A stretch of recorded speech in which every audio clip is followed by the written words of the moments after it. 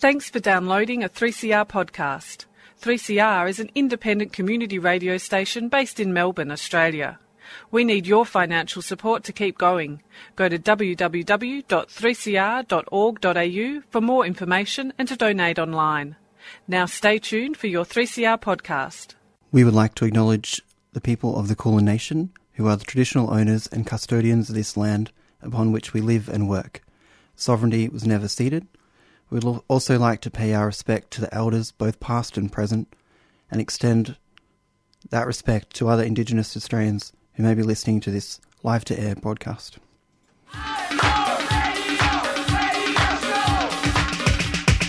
This is 3CR Breakfast. Oh, yeah. Alternative news, analysis and current affairs. Monday to Friday, 7am until 8:30am. Only double. Clap your hands.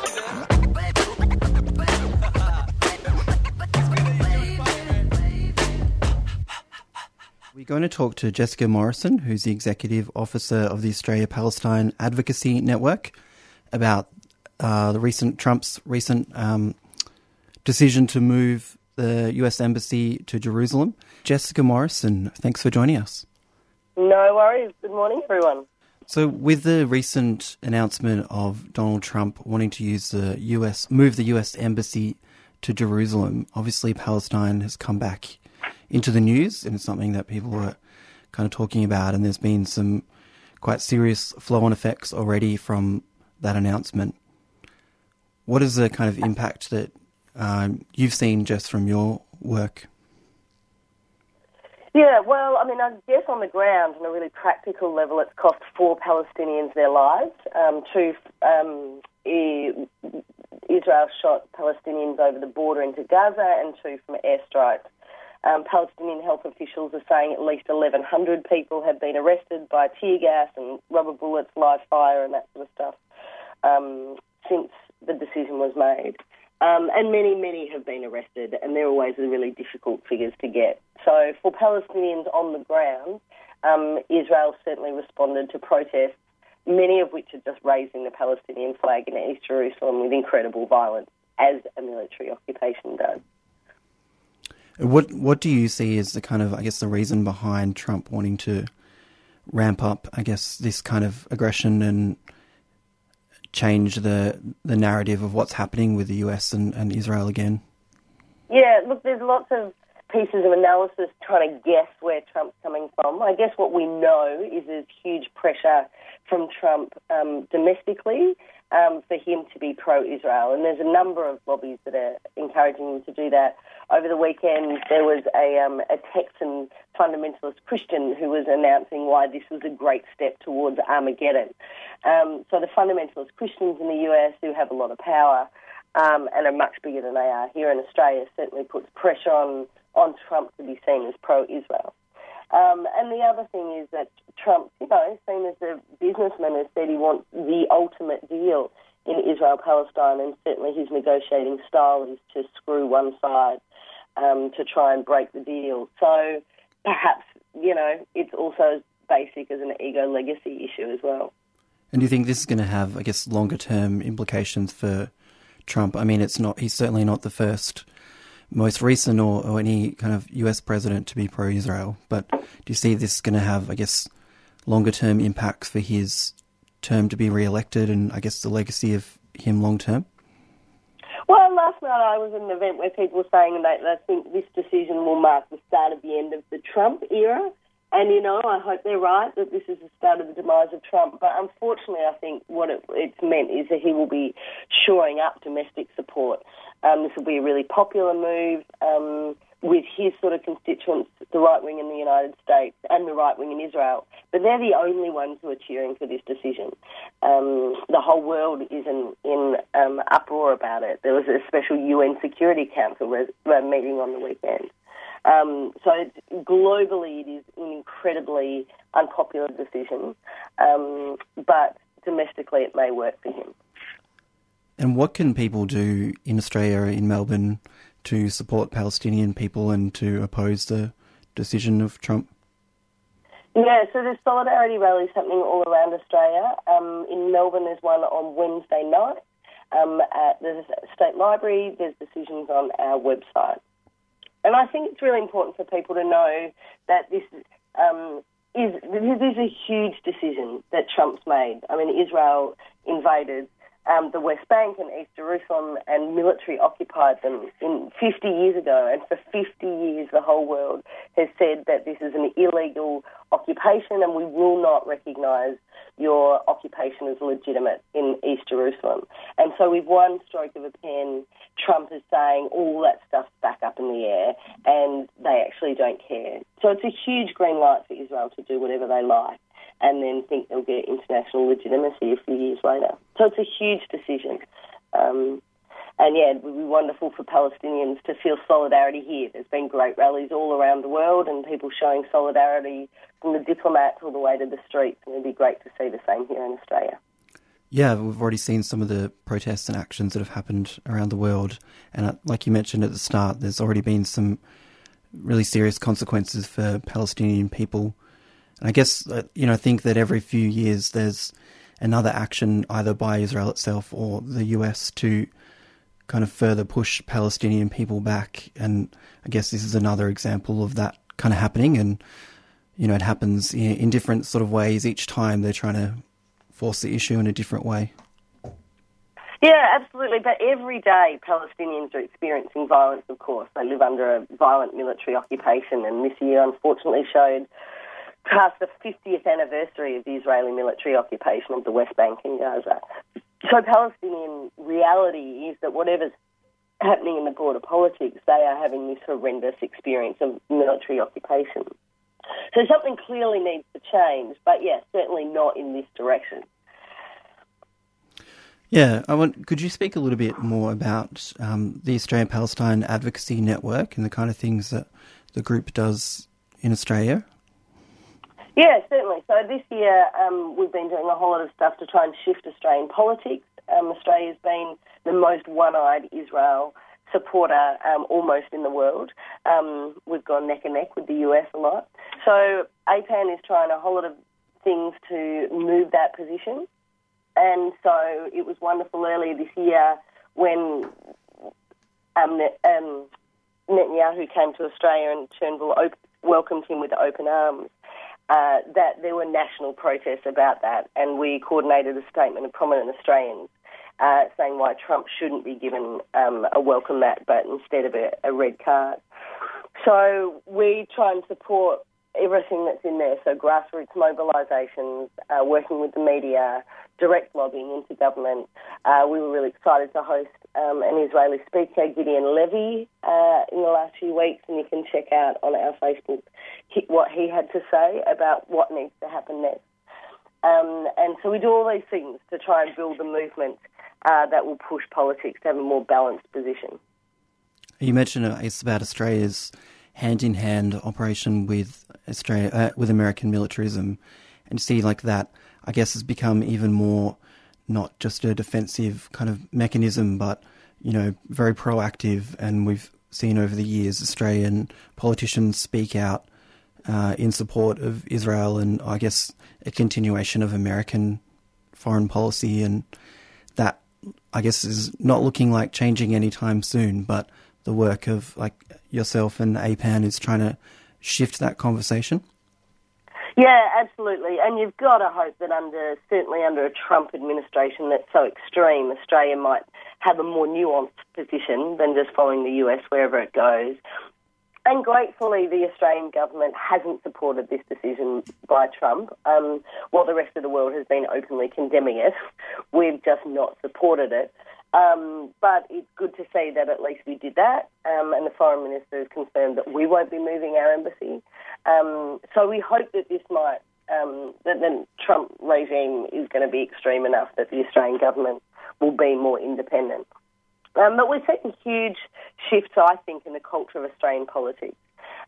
Previously, it was just a done thing to go on these junket trips to Israel, all expenses paid, business class, as junkets are. Now, in the Labor Party, it's seen as the norm that if you're going to go on these trips, you should spend equivalent time in Palestine. So there's a real shift in the culture And I think starting to see quite a shift in the Labor Party thinking around Israel-Palestine, and there's quite a live debate in that party lots of people who are wanting to see a more nuanced view.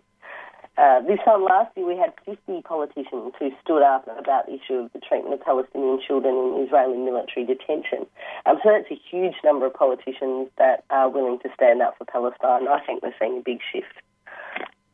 Well, yeah, let's hope so. And I really hope our listeners and everyone's going to be following the news intently about what the impact is, I guess the broader questions for the world, but most importantly for Palestinian people and how it's going to affect those people that are living under this occupation.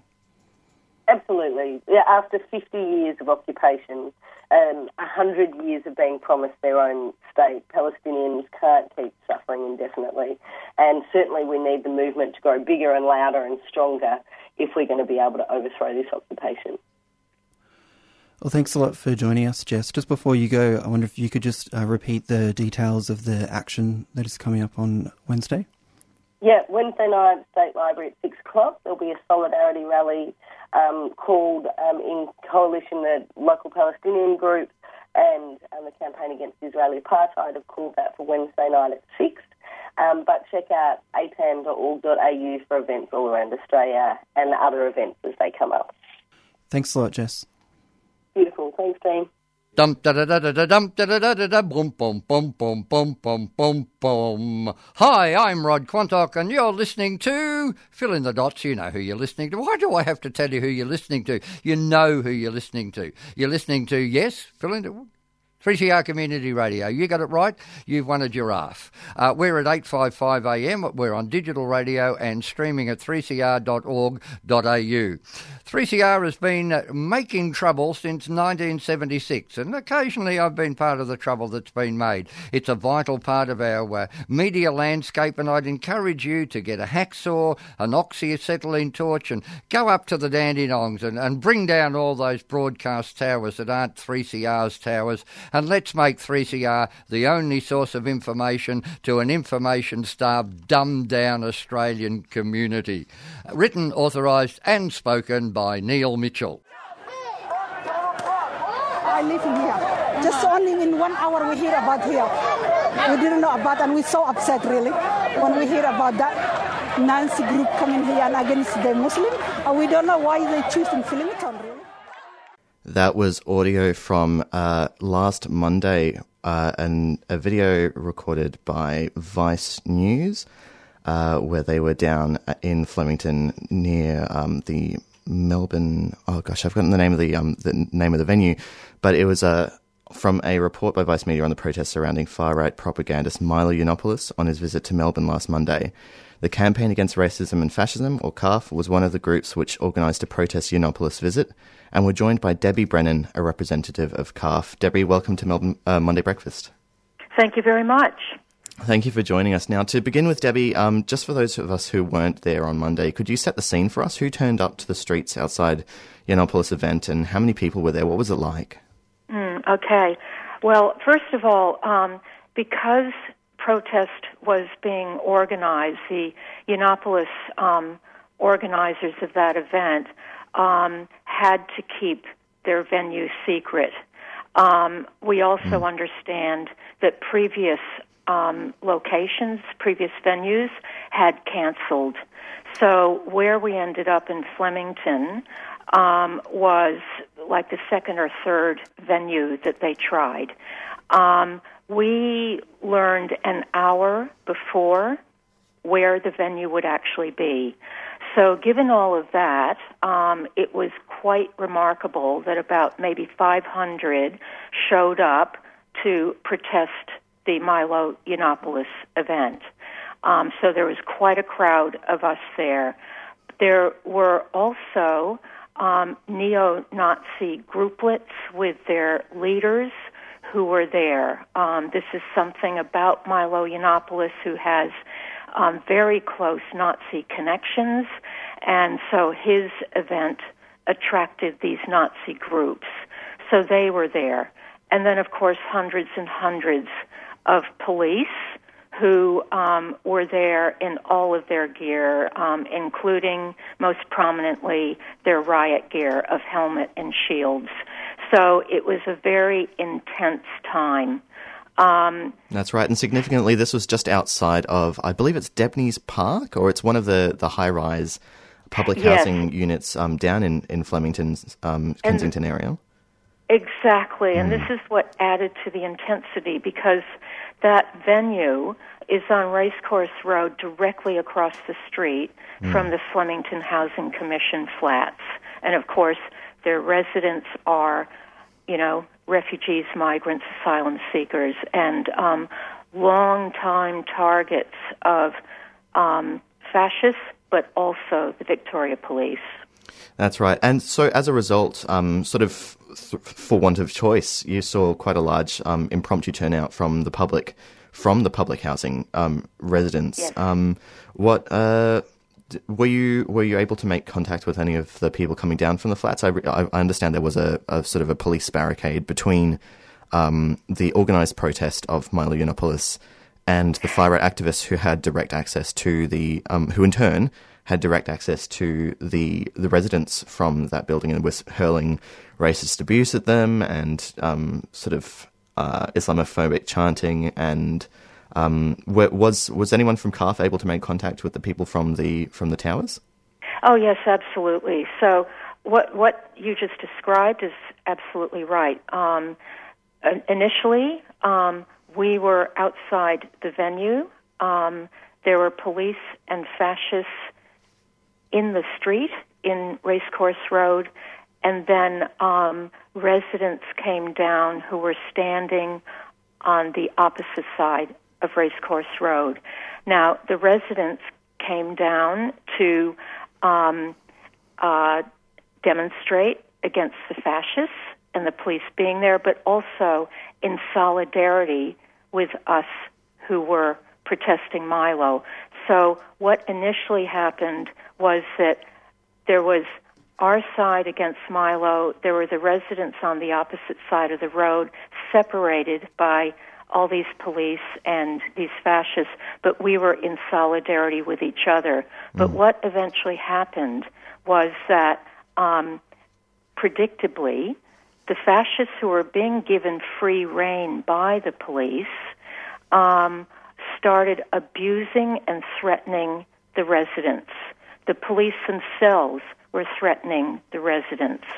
So what our side, the CARF side, did was go to the side. We joined the residents.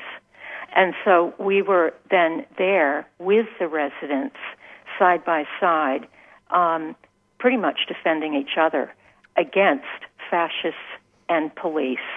And again, I can't overestimate what it would have meant to the residents who for decades have been targets of police, racial profiling, and so on, for them to have this scene of police and fascists just practically outside their doors. That's right, and there have been denials by the Victorian Police that they ever entered the grounds of the public housing flats, but there's quite a lot of compelling video out, which you can look up on the internet, but I'll put some links up to it on our website, 3cr.org.au/Monday-breakfast. But there's video of police entering public housing, the grounds of public housing, and using pepper spray on a resident, and I didn't quite see clearly, but it looks a lot like they enter the stairwells, but it's very troubling that basically the residents had no escape. Now, I want to move on to a little bit of criticism that has come from certain groups associated with the public housing of protesters of the Milo Yiannopoulos organisation, people who came to protest Milo Yiannopoulos, that is to say.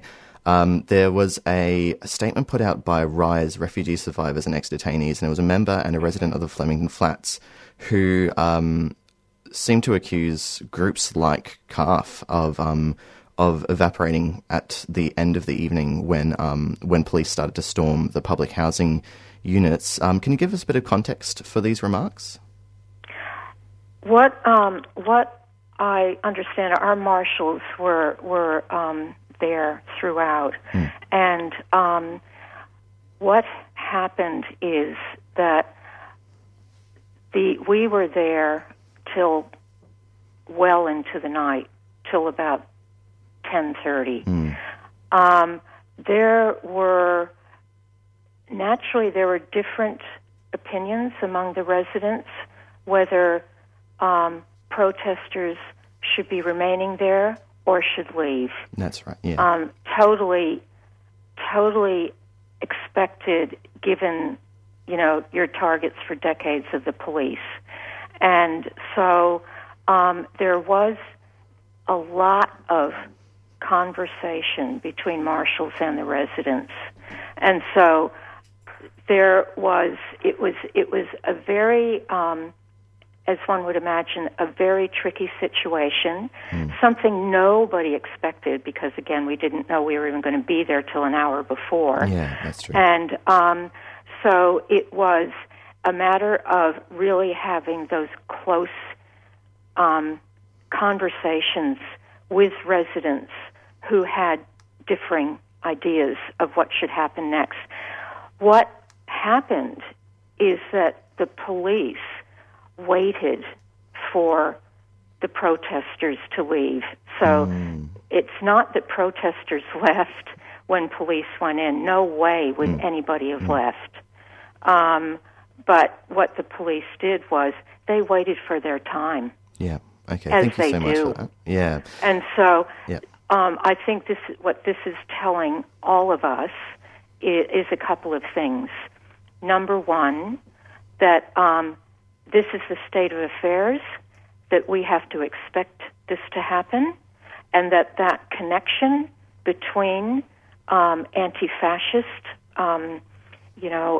activists and communities that are directly in line of fascist targeting, there has to be that ongoing and very close, relationship continuing to be built. It has been built over time. It's a work in progress.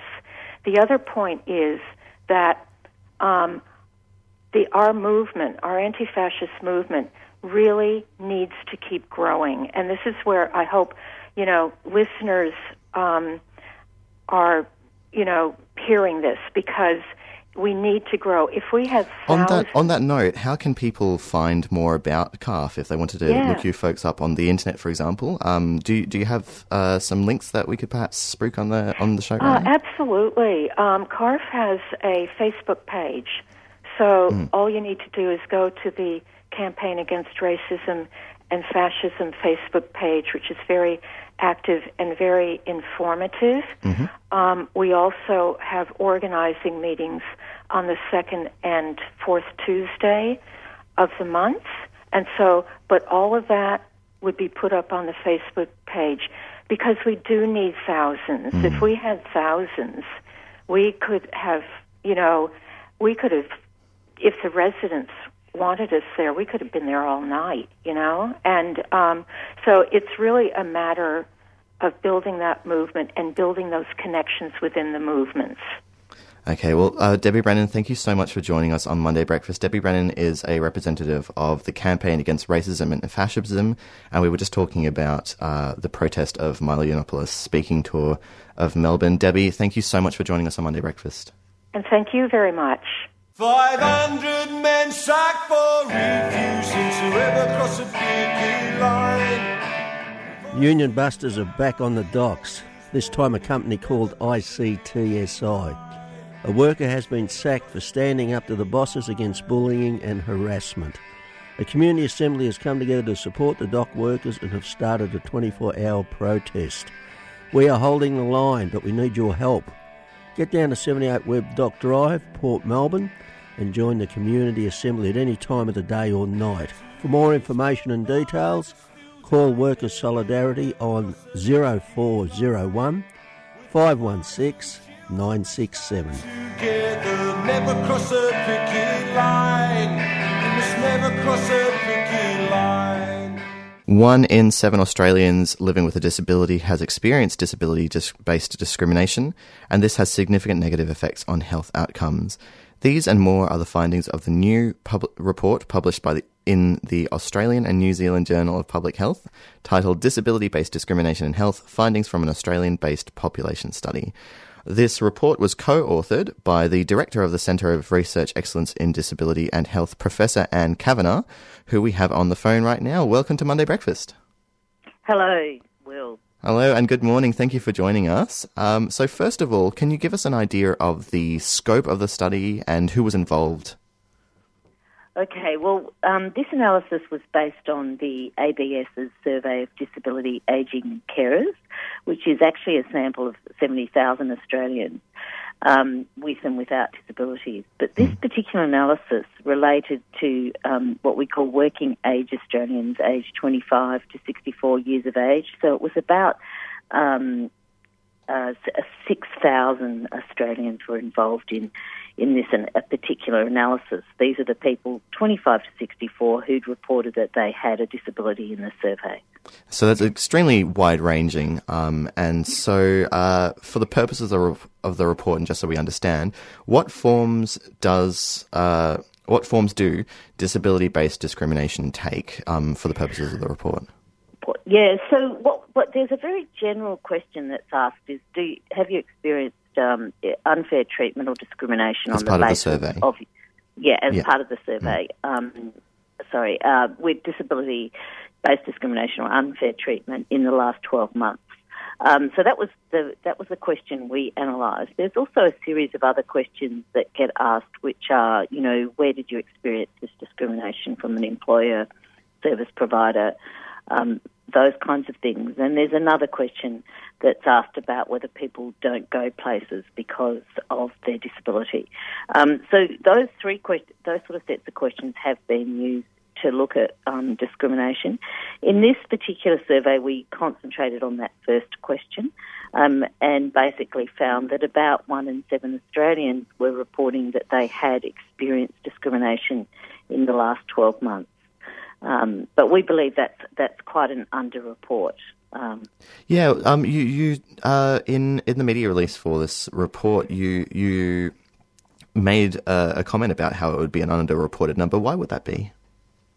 Well, I think sometimes acts of discrimination are quite small acts of discrimination. Minor comments or those kinds of things that people mightn't recognise as actually unfair treatment or happening because of their discrimination, particularly if they haven't really thought about some of those things before. So on the whole, this kind of discrimination tends to be underreported. It can be overreported if people are oversensitised, I guess, but it's more likely to be underreported. So we believe it's much more widespread than this. When you talk to people with disabilities themselves, they can recount countless experiences of discrimination in their day-to-day lives, ordinary day-to-day lives. So, yes. Yeah, and the rates of discrimination experienced, just in general terms, seemed to correlate quite strongly with the the severity of one's disability. Is that right? Yes, that's right. So if people had more trouble with what we call kind of activities of daily living, like dressing themselves or mobility problems or communication, and they were at the more severe end. They had about a 1 in 5 risk of reporting discrimination, and also we found that people with both psychological or intellectual impairments, about 1 in 4 of them were reporting discrimination, which was lower than those who had physical disabilities, for example. So particular groups are more vulnerable. I guess the other big issue, which you might have been going to ask me about, but is that that the groups that were particularly affected were also those that were more disadvantaged, so the unemployed, for example. So it's quite a sort of devastating but entirely predictable trend that those who are most vulnerable tend to be the butt of most of the larger proportion, rather, of the discrimination based on their disability. There are other social and demographic factors that seem to impact upon someone's experience or likelihood of having experienced disability-based discrimination. What else were those? What else? Yeah. Also, the unemployment, as I said, about 1 in 3 of those who are unemployed experience discrimination, versus about 9% of those who were employed and in full-time employment. Again, people who were in lower status occupations had higher rates than people who were professionals or managers, and also there was some evidence that people with lower incomes were also more likely to report discrimination. So I guess the thing is that it's often we find that it is the most vulnerable amongst the most vulnerable that are actually experiencing higher levels of discrimination.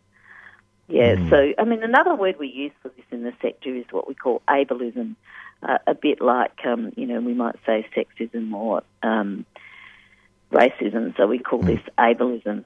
Yeah, that's another way of talking about disability-based discrimination. Yes. Sure. Yeah. So in the report, you mentioned that other studies have shown a strong link between discrimination and poor health outcomes, and this is borne out by the work in your report. So that seems to reframe the issue of disability-based discrimination as well as being a moral issue, also being a public health issue. And while we can't necessarily rely on governments to act morally, if you bring to them data in terms of public health that should affect their policy, do you see that that there's awareness of this in current government policy in terms of public health? No. Mostly we talk about discrimination and disability in terms of its impacts on whether people can get jobs or housing and so forth, which is incredibly important and also very important for people's health. But we rarely think about disability discrimination in terms of its health effects. We do talk about it in terms of racism, but not so much in relation to ableism or disability-based discrimination. And we show elevated risk of psychological distress associated with experiencing discrimination. So clearly it clearly has health consequences that we should be taking, but become more aware of, and provide further impetus for us to try and get on top of this problem. Yes, and in terms of the impact of disability-based discrimination on one's reported health and the sort of negative impact on health outcomes, how did we see that playing out? Like, what forms does that take in terms of poor health? Yeah, so in this study, all we looked at was people. We were relying on what was collected in the survey, was how people's self-rated health and psychological distress, which were both worse in this study. But we know from other work that discrimination actually is associated with quite a range of health outcomes, like diabetes outcomes, high levels of stress hormones that then impact on diabetes and heart disease, whole range, blood pressure, as well as what we might expect mental health outcomes. So there's no reason why we wouldn't expect that to happen in this group too. It's just we can't actually measure it. So really the implications of experiencing discrimination on health are quite profound. So there's certainly more work to be done in this field. In fact, in the report itself, you note that there hasn't been a report or a study like this before, which is quite troubling because it seems like quite a very valuable sort of set of information that people would need if they were going to set policy around employment or policy around disability services or anti-discrimination. Why is it, do you think, that this is such an understudied field? Well, really, we haven't had the data. This question was only included in the survey for the first time in 2015, although we've been running the survey of disability, ageing and carers since the mid to late 90s. But we've never collected direct information on discrimination. And this is the biggest sample of people with disabilities that we have in Australia. It's quite labour-intensive to collect such a broad range of information from people who have disabilities, and it is the ABS that has the capacity to do that. But it was the first time that this was included in the survey. So we haven't been able to ask this question before. I presume that new surveys will ask the same kinds of questions. It would be great if they could ask even a little bit more about discrimination, so we had a bit more capacity to kind of drill down a little bit on this question. But it is telling that we haven't collected this kind of information before from people with disabilities.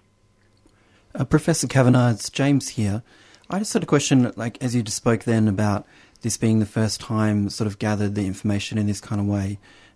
Were the participants sort of aware of that, and what kind of impact did that have on them?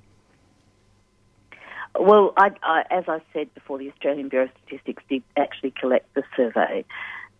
Is the question, were the participants aware that this was the first time it was asked? Is that the question that you're asking? Yeah, I guess I wondered the impact it had on them to kind of see collecting the data, and whether they were aware or not, but I guess just how much it sort of impacted on them. I'd like to know the answer to that question, but I don't, because I wasn't involved with the collection of data for this survey. Basically what happens with these ABS surveys is researchers like us, after the data is collected, can use it. With a lot of other surveys similar to this, like the General Social Survey, even the Census, researchers can use the information after it's been collected. But we weren't part of the data collection, so I actually don't know. It is a good question, though, because sometimes people can feel perhaps a little distressed by being asked some of these questions, and it's important that there are ways to help support people if these kind of questions do cause personal distress. Wonderful. So just to round this out, it would be good to hear what response your report has received. Have you heard back from other people in academia around this, or in services?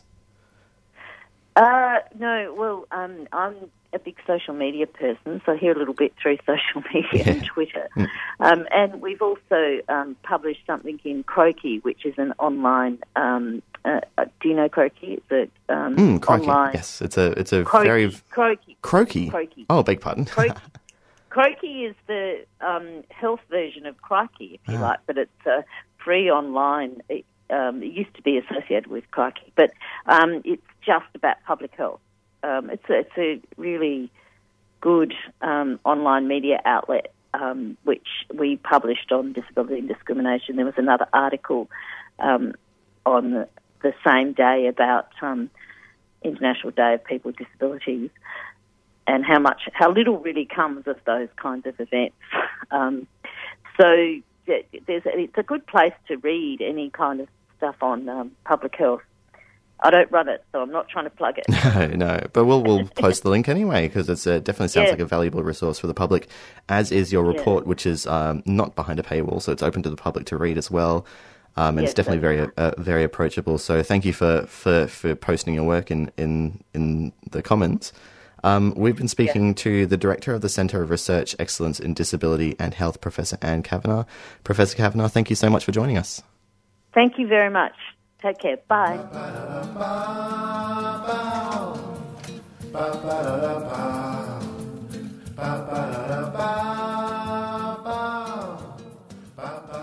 This week, we return to Duncan and his conversation with Mark O'Brien from the Tenants Union of Victoria. Stay tuned to find out what the union is all about and how it can help you. Take it away, Duncan. Hello, my name is Duncan Graham, and this is episode 15 of Over the Wall. Today, we resume our discussion with Mark O'Brien, CEO of the Tenants Union of Victoria.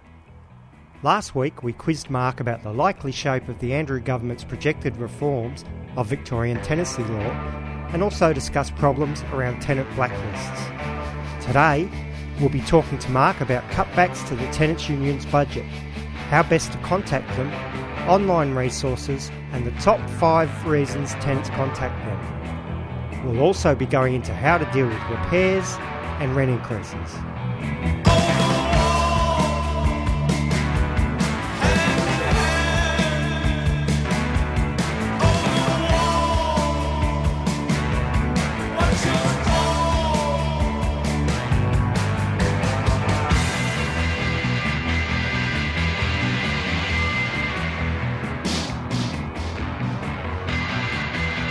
Earlier this year, the Tenants' Union of Victoria made the decision, after state government funding cuts, to shut down its face-to-face advice service in Johnston Street, Fitzroy. Mark O'Brien from the Tenants' Union explained the effect this has had. We were helping more than a couple of thousand people a year through our face-to-face contact, and what we're mostly concerned about is those people won't have any alternative to that. Now, hopefully some of the other services that have been funded by government will step up, but we don't think they'll be able to do things as efficiently and as well as we were doing them. So we are concerned that people will simply miss out on the advice that we were providing. We've been providing that service pretty much constantly since 1975 or thereabouts. It was very early on in the piece that a drop-in service was done by us. It was originally, I think, auspiced by the Brotherhood or somebody like that. And then we had it in Johnson Street for a long time. I was around here in Smith Street for a little while and then back in Johnson Street. So it was a decision that was very hard for us to make. When we lost this funding, we simply didn't have enough resources to maintain the drop-in service. So there's no doubt that it's had an effect, but our biggest concern is that the people who were coming to see us will be able to get service somewhere else. Tell me if I'm wrong, but some of the consultants you employ are considerably talented in law and therefore not cheap. That's right. So we've got about a dozen lawyers, and they don't get paid a commercial wage to come and work for us, and they mostly do it because they're passionate about the issue and about the clients. It doesn't cost the government a fortune to run our service. It's actually a sort of oily rag job, but the lawyers are very good at what they do. And we do try to help as many people as we can who can benefit from our assistance. So we'd love to help more, but we just don't have the resources. Unfortunately, what that means is you do have to ration things. We have to have an eye all the time to what's the value that we can extract in this case. Is it really important for the person? Is there something else that we can get out of it as an organisation that will help tenants more broadly? The Tenants' Union can now exclusively be contacted online or by phone. Next, Mark explained the best ways to get in contact, and even the best times, and what kind of a wait should be expected. It's much better to call than email. Because of demand, all of our services were restricted. We have a little queue for the phone service, but our abandoned call rate's still something like 35-40%. So that means 4 people out of 10 don't get through. That's harsh. We try to keep our phone calls as efficient as we can, balancing that with we don't want to rush people and not give proper advice. But we try to keep them efficient and get through as many as we can. With email, we've got capacity to do 8 emails a day. So there's a gateway, and after the 8 emails, the gateway closes. So if you're the 9th person, it's not going to do you much good. On the phones, you're probably going to wait on average about half an hour to get through. There are quieter times of the day, not really much quieter, but there are slightly quieter times of the day where you can call. And we do find it's very peaky. So, there's a lot of calls around lunchtime and a lot of calls first thing in the morning and then, funnily enough, late in the afternoon. The best thing I can say about it is persevere. Try either the phone or the email and persevere with it. It does actually help if you try to call back at a slightly quieter time, but you might have to expect a bit of a wait. Mark went on to outline the most common problems that lead tenants to contact the union and some simple steps you can take, including using the union's online resources. There's 5 problems that are the most common problems that we give advice about. Repairs are still the largest problem by far, and the repair process is not difficult. You can go onto the website and find information about it. It's just a very step-by-step process. You follow the steps. In my experience, at least the repairs will get done if you follow that process properly. The second thing we get a lot of callers about is bonds, mostly getting your bond back. Again, very simple process. If you're having a fight with the landlord, just go to VCAT and let VCAT sort it out. Don't let them buggerise you around for months on end. So not complicated and not difficult to address. There's, again, lots of resources on the website for that. Notices to vacate are a bit trickier. There's a lot of different types of notices. The best bet for most people is try to ring and get some advice about the notice. You might be able to challenge it, but you need to make that decision early on, because the notices, particularly the no-fault notices, the 60-day notices, if you need a bit of time to look around to find a place, you don't want to be leaving all your options to the tail end of the process because you could get evicted at very short notice. So the basic advice about that is you get the notice to vacate, by all means have a look on the website, but it's probably something you would want to get advice about. Lease breaking is another area that we get contact about, and the lease breaking options too are pretty straightforward. Resources on the website to figure out what kind of category you might fit into. If it gets difficult, you need to get some advice. There's a couple of other minor areas: rent increases, privacy, compensation. There's lots of resources on the website for those things. If you get stuck, that's a good point to call us, because then you can say, I've done X, Y and Z, but I'm not sure about the next step. Great, we can tell you about how to take the next step. Next, Mark went into some more detail on two issues that often vex tenants: household repairs and rent increases. The main issue about repairs is it urgent, is it not? It's good to be able to distinguish between urgent repairs. There's a list of things that are the urgent repairs. You can look on the website and see what the list is. And if it's an urgent repair, it's a different process. You contact the landlord. If they don't do the repair, you just go straight to VCAT. That's the simplest thing to do. With the other repairs, it's a bit more of a fill out the form, lodge the form, wait 14 days, go to Consumer Affairs, a bit more. There's a few more steps involved in that one. But again, if you follow those steps, in my experience, 99% of repairs will get sorted out. I think there's a misconception out there in the community that there's legislated caps for rent increases, whereas my understanding there isn't. Yeah. So, for example, a landlord theoretically could increase your rent tenfold in one go, and if you don't fight it, then that's what new rent's going to be. Yeah, that's absolutely correct, Duncan. That is a common misconception, that there is a sort of like a CPI ceiling or something like that. There isn't. There is a protection that says that the end rent can't be excessive, but you need to get an assessment from Consumer Affairs to demonstrate whether it's excessive. Now, sometimes they succeed, but sometimes they don't.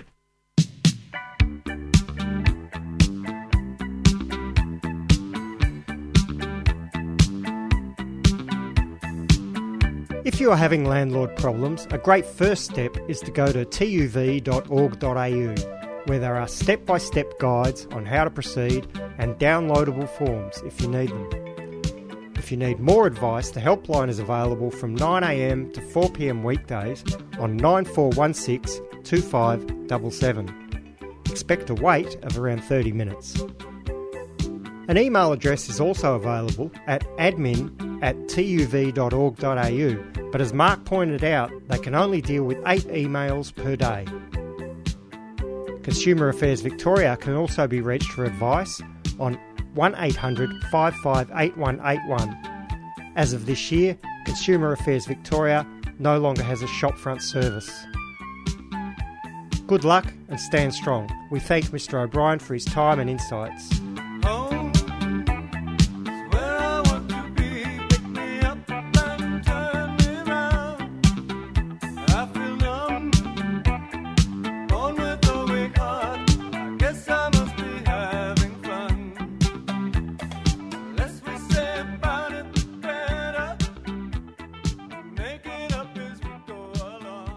You've been listening to a 3CR podcast produced in the studios of independent community radio station 3CR in Melbourne, Australia.